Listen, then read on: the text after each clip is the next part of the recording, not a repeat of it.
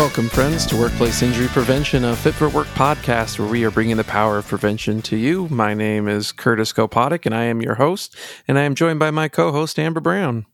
Hey, Curtis. We've got John Groves, the CEO of Fit for Work, back with us again this episode, as well as Kyle Malum joining us this episode. He is the Chief Operating Officer of Fit for Work, and they are going to be diving a little bit deeper into early intervention. And what we're going to be talking about today is that complex human interaction of early intervention. We're going to be talking about it a little bit more. And the whole concept is that you will talk to employees about safety before they get hurt, and just how it's so much more complex and how it should be so much more complex than just a, hey, how you doing? Exactly. We're going to dive a little bit deeper into how Fit for Work early intervention differs from others by taking a little behind the scenes look at some of the other pieces that we've got going on to enhance the early intervention. So take a listen to this episode. So we're going to be continuing our topic from our last episode, where we're going to be expanding on early interventions. And just to make sure everybody's on the same page, we'll start with you, John. What do you mean when we say early intervention? Yeah, and I certainly encourage everybody to check out the previous podcast as well for some definition. But in short, it's intervening with an employee before they are formally hurt. So that might be from a musculoskeletal standpoint. They may have early soreness, they may have ergonomic challenges, they may have best practice behaviors challenges. But the early intervention here is in reference to musculoskeletal injuries. All right, so now that we're all caught up on that, how are early intervention providers equal, and how are they different? Yeah, no, good question. And just like any industry, there's variety of what you see out there. There's three basic type of models that we see, and one is the continuing education model, the network model, and then the direct employment of the on-site injury prevention specialist model. We do that third version, but let me fly over the pros and cons of those. The continuing education model, that's, one where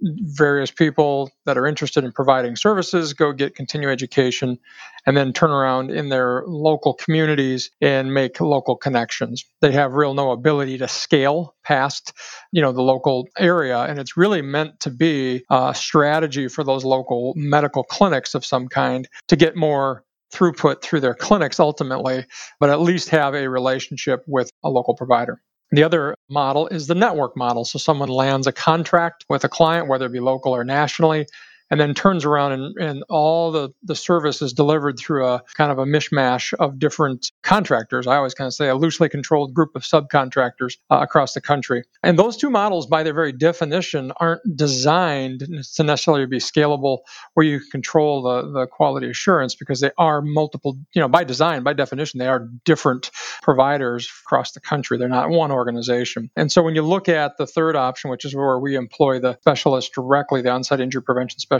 directly, that gives you that best chance at a predictable and consistent result. And it actually, I think, forces the vendor partner to own the results and the client experience. So that's why we go with the third model. Now, it might sound easy, okay, just employ them, but when you start to consider there's over 300,000 athletic trainers, physical therapists, and occupational therapists in the country, and there's not a single teaching institution that teaches this, and teaches a model of being proactive versus reactive. You look at a $3 trillion healthcare system that's completely reactive. It's a big task to just suddenly think, well, I'll hire somebody, and they'll suddenly think differently than they're trained, differently than they're incentivized, differently than any of their peers are doing. So when you look at how rare that is to have that perspective, when you're in that model where you employ the provider, you really have to invest heavily in what we call that paradigm shift, using that provider in an off-label way. And that's where our relationship with our sister company, Evidence in Motion, which is an musculoskeletal education company,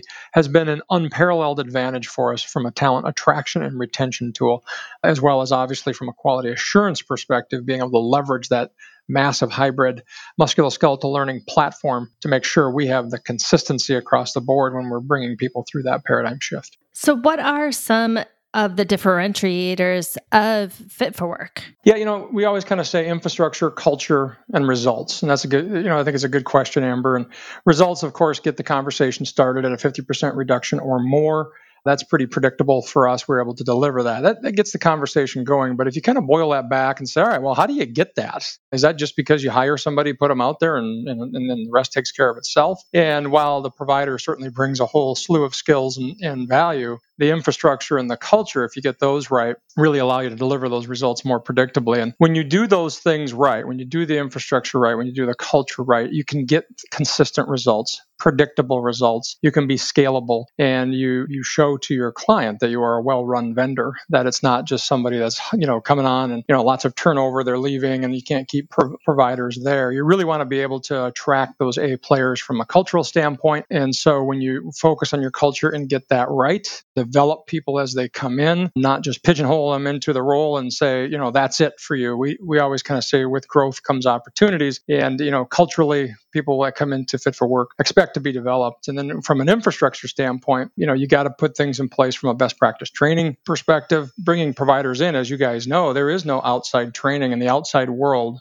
to come in and say, oh yeah, I know how to prevent. I mean, that everybody's classically trained to pick up the mess afterwards, to put Humpty Dumpty back together again. So you really have to invest heavily in that infrastructure so that people transition from a reactive provider to a proactive one. And I think sometimes to the outside, that just seems like, well, yeah, they're a musculoskeletal provider. They know this. No. I mean, there's over 300,000 of the providers like this in the United States, PTs, OTs, and athletic trainers. And there's not a single teaching institution in the country that teaches this. So it's really imperative to get that right. And of course, our affiliation with Evidence in Motion, one of the country's leading education companies for musculoskeletal training, really helps us, gives us an unparalleled advantage from that, as well as some of the things we have with our pillars of support, which is our certified professional ergonomists, our certified safety professionals, our Fit for Work Predicts, which we'll talk about in a second, with our AI process to predict injuries. You got to put some infrastructure in there. It's not just a staffing agency. So when you look at what differentiates, yes, the results, they get the best in industry results, but that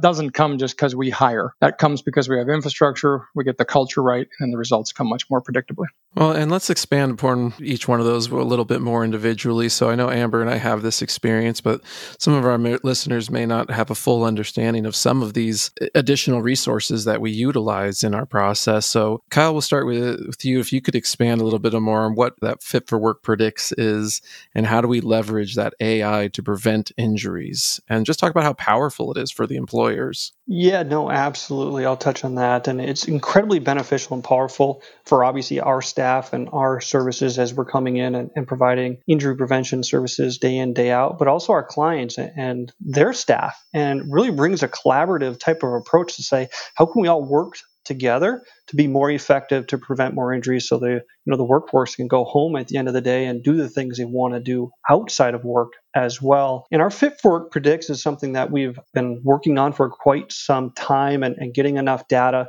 And really that's the basis of it, is it allows our historical observations and interactions to start developing patterns that come out of it. So it's AI process that's looking for those patterns out of our historical observations and interactions, that provides a recommendation of which employees would benefit from checking in on them and their job. You talk about how powerful that can be. It removes the guesswork. It removes of the thought of who should I go follow up with next. The technology is providing that information. So truly, we all can work on what do we need to do about it? How can we prevent this individual from potentially developing symptoms or being injured? And we start looking at it then from our three leading indicators, from an ergonomic angle, from any type of best practice or behavioral angles. And then if there's any early soreness present or early symptoms, we want to address that. Let's resolve that as quick as we can. And then when we start looking at the ergonomics and the behaviors, that's where we also can really rely on the pillars of support, as John mentioned earlier. We have a team of certified professional ergonomists. We have a team of certified safety professionals. These are individuals that are experts within their field, credentialed and very technical in nature. Our providers have access to that within the same company, easy at their fingertips to get some information, some knowledge, or saying, how can we maximize the potential here to prevent this from progressing on? That's incredibly powerful to be able to be more effective. And it just starts with removing who do we follow up with? Let's use technology to our benefit, to our client's benefit, to remove that part of the equation. And let's just focus on what we can do about it. And let's use all the resources, all the expertise that's available within one organization to make a difference.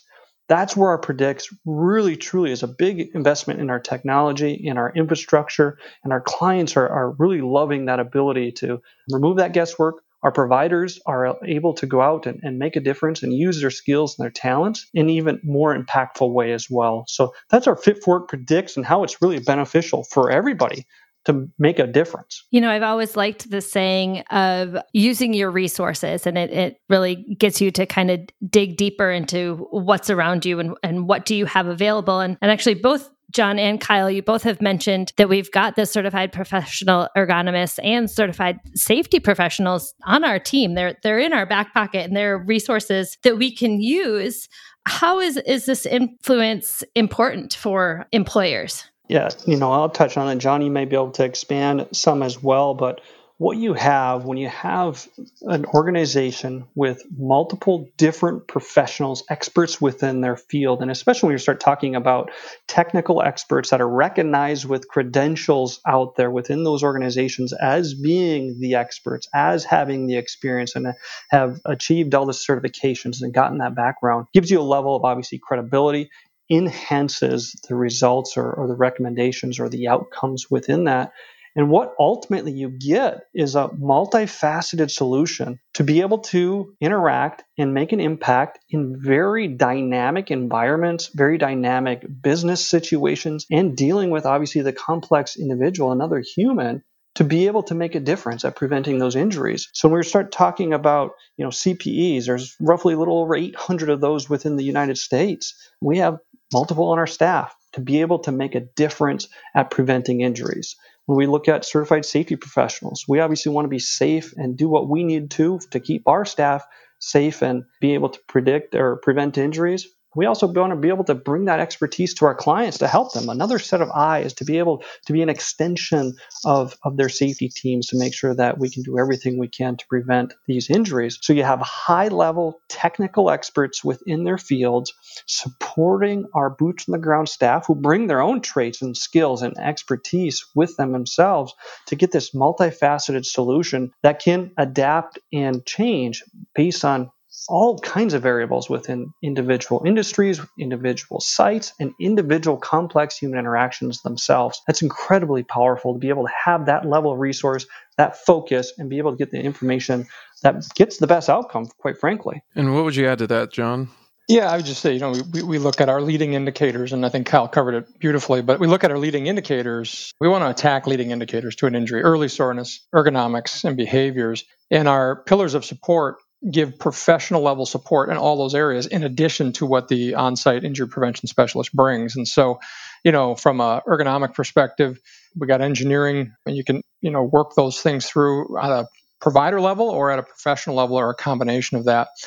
From a behavior standpoint, you're going to see out there behavior-based safety. It's not just behavior-based safety. It's not just engineering something out. The reality of these things it's the multitude of these things. It's kind of the cauldron of all early soreness, ergonomics, and behaviors is really what solves the issue. Pretending that it's all can be engineered out totally ignores the fact that people come to work with sorenesses that are work and non-work related, or they don't even know. Pretending that it's just a behavior-based safety process totally ignores the fact that you don't want to have an ill-advised setup and train around that. You want to optimize the setup and the train. So, it's the age-old argument, chicken or the egg. And we look at it and say, the reality is they all impact. And so we have, to our knowledge, the only vendor in the profession that has that.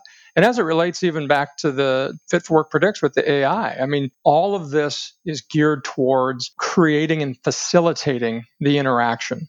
You're not leveraging these things to prevent the interaction, the complex human interaction, solving those issues, whether you're using AI, whether you're using an ergonomics process or a behavior-based safety process or a symptom response process. It is a complex human interaction that needs to occur, and all these processes facilitate it. They don't try to eliminate it, because the reality is it is a complex human interaction that just can't be digitized, can't be handled blandly through an app. It is complex because we're dealing with humans. And I think in a world where A lot of people are racing the other way, intentionally trying to remove the empathy, remove the care and the touch points. We're standing strong saying, absolutely not. The key to this is humans, and humans are, social creatures, and they have complexities to them that need to be matched with human interaction, not replacing that human interaction. Well, and it definitely makes a lot of sense that you would need to have that type of interaction to make a change. And it just kind of speaks to the, culture is a huge factor. We'll see. To have a sports analogy, a team might have individual talent, but if they don't have a culture to work together, things will still fail and they won't succeed. If you've ever felt the need to make changes to reduce injuries at your company, but you aren't sure where to start, head over to our website, www.wellworkforce.com, and click on the Connect with Us button. Partnering with Fit for Work will provide on-site early intervention, industrial ergonomic experts, employee testing and safety compliance, all helping you make the changes that your individual company needs.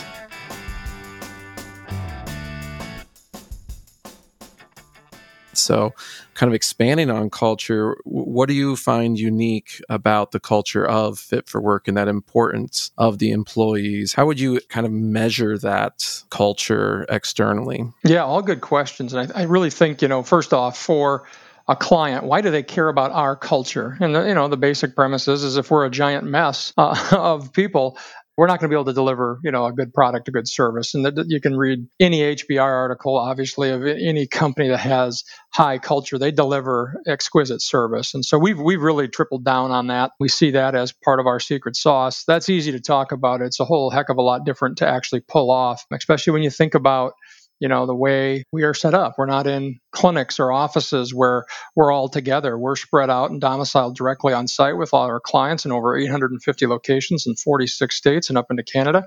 So a lot of our providers don't even see one another except maybe once a year. And so how do you make culture, make people feel connected to something bigger than just themselves, being part of something, that's different and making an impact, meaningful impact in people's lives? And so we really double down on that. We have some key attributes that, you can point to. I think there's also things culturally that are tough to point to, but some of the things that we can point to, we certainly outpunch our weight for a company our size. We have a chief cultural officer, for instance.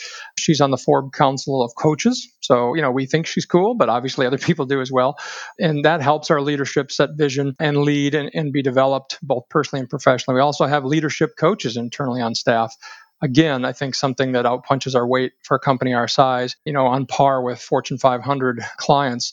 We're looking at our EQ. We're deciding whether, we can bring the best versions of ourselves to work every day. We're looking at things like Enneagram and above and below the line and applying those in our personal lives and our professional lives and tying them to performance. So we take that very, very seriously. Now, how do you measure that? There's all sorts of proxy measurements. MPS would be one, perhaps people could argue. One that we thought was really cool is we were one of 20 companies in the country a couple of years ago to go through a beta test with Indeed.com. And obviously we post a lot of jobs on Indeed.com, and everybody's pretty familiar with that's how you kind of check a future employer out.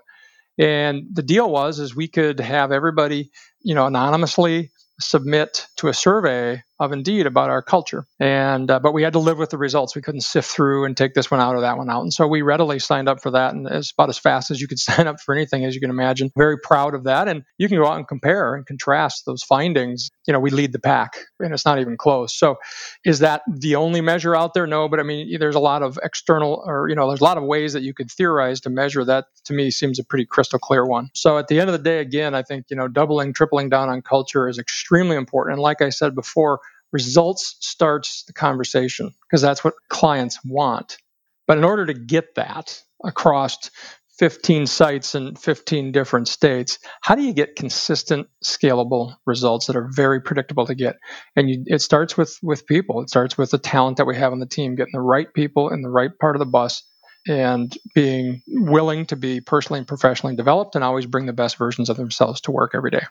Part of that personal and professional development that I encountered when I first came to Fit for Work was all of the courses that are available for us to participate in and to take and expand our knowledge. One of those courses was Pain Science, and we've done a few different episodes and interviews on this podcast about pain science, but we don't necessarily hear anybody else in kind of this early intervention on-site professional capabilities talking about pain science. So can we just get a quick, what is pain science and how does it make our early interventions better? Yeah, absolutely. And I'll give some flyover here. And I know Kyle has, from an operational perspective, a lot of detail on that. So in short, what I'll say about pain science is it allows us to help people reframe their pain experience, because pain is an output of the brain in response to a threat. And without getting into too much depth of neuroscience outside of the scope, obviously, of this podcast conversation, but when you look at a threat, if we all see a lion in a room, I think it's pretty universal. That's a pretty big threat, that there wouldn't be very many humans that wouldn't perceive that as a threat. That's, it's pretty predictable from that perspective. But now if you have a soreness in the shoulder, you can start to see from a cultural perspective, from your history, what you do for a living, what other things are going on in your world and life. Do you have other health issues? Are you getting enough sleep? Do you like your job? Are you frustrated with things? You can start to understand and start to conceive what a wide variety of response, where some people might look at that as a big threat, especially when you work in a physical and repetitive job, right? I mean, you're lifting maybe 20,000 pounds a day or some of these things. Having a soreness is a bigger deal than when you're sitting at a desk. So you have a wide variety in that realm. And that's where you see kind of things that look like the same injury and have totally different responses. And so pain science shows us through research that we can address that successfully, knowing that words matter. You tell somebody they're a ticking time bomb, that doesn't really do much for them therapeutically. In fact, it accelerates and amplifies their issue. And that's pure science. I mean, that's not us theorizing. That's been proven, especially here in the last 5 to 7 years with a lot of the research. So yeah, we don't hear anybody else talking about that. And what I can tell you is in the next 10 years, you will, because it is absolutely critical. You're starting to see it in the chronic pain treatment world. And we're applying that to people who are not formally injured. So all of our on-site injury prevention specialists are applying that. In fact, we're even helping clients apply it in the way that they talk. It is extremely critical to do that. Now, one of the advantages that we have is that our sister company, Evidence in Motion, and again, you could go on to Evidence in Motion, a whole podcast about them, but they are a musculoskeletal education company. They do everything from weekend courses for continuing education all the way up to doctorate programs for physical therapy, occupational therapy. They are university partners with universities like Baylor, Tufts, Purdue, and others. So they have a huge spectrum of hybrid learning platform and musculoskeletal knowledge. And because of that, we have unfettered access to this pain science to get our entire workforce, our entire injury prevention force up to speed, which has been an incredible advantage from a talent attraction and retention tool. As you know, us providers, musculoskeletal providers, whether it be PT, OT, or athletic trainer, we're thirsty creatures when it comes to professional development and continuing education. Certainly that is a huge attraction. So big advantage for us having EIM be part of our company. But I think Kyle probably has some detail in there that if I didn't touch on too much of it, but some detail on how that really works on a day-to-day. Yeah, no, most definitely. I'll kind of explain how we're utilizing it in one-on-one interactions and also with our clients, and kind of just summarizing it down what John kind of explained there. What we know about pain is it's really complex, it's subjective, and it's very personal for each individual. So what we know is if we can say and identify threats, we can address fears, we can decrease pain. Because we know pain is a threat and we can do something about it in every situation. So we're taking this to our clients, this training around the pain itself, even though it's complex, it's subjective, and very personal. All we have to do is help identify the threats. We can find ways to address the fears, and then we can decrease pain. So one-on-one, our providers that know this, they need to, when they engage with an individual who's having some pain, having those symptoms, they know that individual. They want to know, why do I hurt? Will I get better? What should I do? And how can you help me? So we're bringing that education, the right information at the right time can make a big, big difference. So we're doing that systematically, proactively educating on pain, or those that are having kind of that complex pain discomfort scenario that's very personal. How can we help that one-off individual? We're doing that. And then how are we doing that with our clients as well, of helping them be a part of educating on pain, decreasing the resilience on opioids and all the bad that can come, unnecessary medical care and surgeries and shots and all that. How can they be a part of that solution as well? And how we're applying that is we're taking some of kind of the same philosophy or some of the same structure John mentioned Evidence in Motion has done in their research. And what they were able to find is that if you educate school-age children on pain and what it is and what they can do about it, they have better outcomes later in life. They don't utilize as much health care. They have better outcomes in health and just general wellness. That's a good thing. They also have been able to find very recently that if you educate the parents themselves of these school-age children, the outcomes of the children is better as well from a pain and healthcare utilization perspective. So there's obviously information that gets transferred through the daily life. So what we're doing is looking at it and saying, how can we take this very complex thing and simplify it so it's truly understandable that we're just looking to identify threats, address fears of pain will go down with our clients and their supervisors. How can we help them be more informative about the pain process and help work towards solution with their teams or pods or work group or shifts, whatever they may be called, so they have a higher resiliency to pain. They don't become resilient or reliant on the things that we don't want: opioids, unnecessary medical care, surgeries, all those types of things. How can we do that? And it's through this education, this P&E, and we have that luxury of having the expertise, a part of the organization, the ability to bring it and industrialize it into our clients and our own staffs, and taking it from a one-on-one level, but also bringing it so it starts to become part of the culture, starts to be change agents within the employer to change this whole paradigm of chronic pain that we have in the U.S. specifically, and turn to make a difference. And it's really exciting to be on that forefront. And as John mentioned, this is going to be a much larger deal in the future, but right now we're really making a difference and bringing it in so our clients are part of that change as well, bringing pain science to the forefront to make a difference in each individual's life.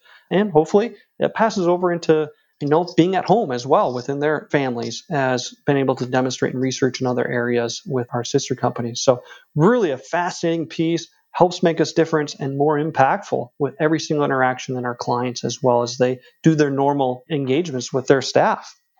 So overall, and kind of just summing up our whole talk today, with the early intervention, it's not just us getting out on the floor and talking with our clients' employees, but there's so much background and other enriching items that Fit for Work puts into it. The education of their employees, the certified professional ergonomists, certified safety professionals, really getting into this research and getting pain science out there. So there's a whole gamut that we can provide, not just the early intervention. We really want to thank both of you guys for coming on again today, and we hope somebody can take away some good information. Absolutely. Thanks for having us. Thanks for having us on.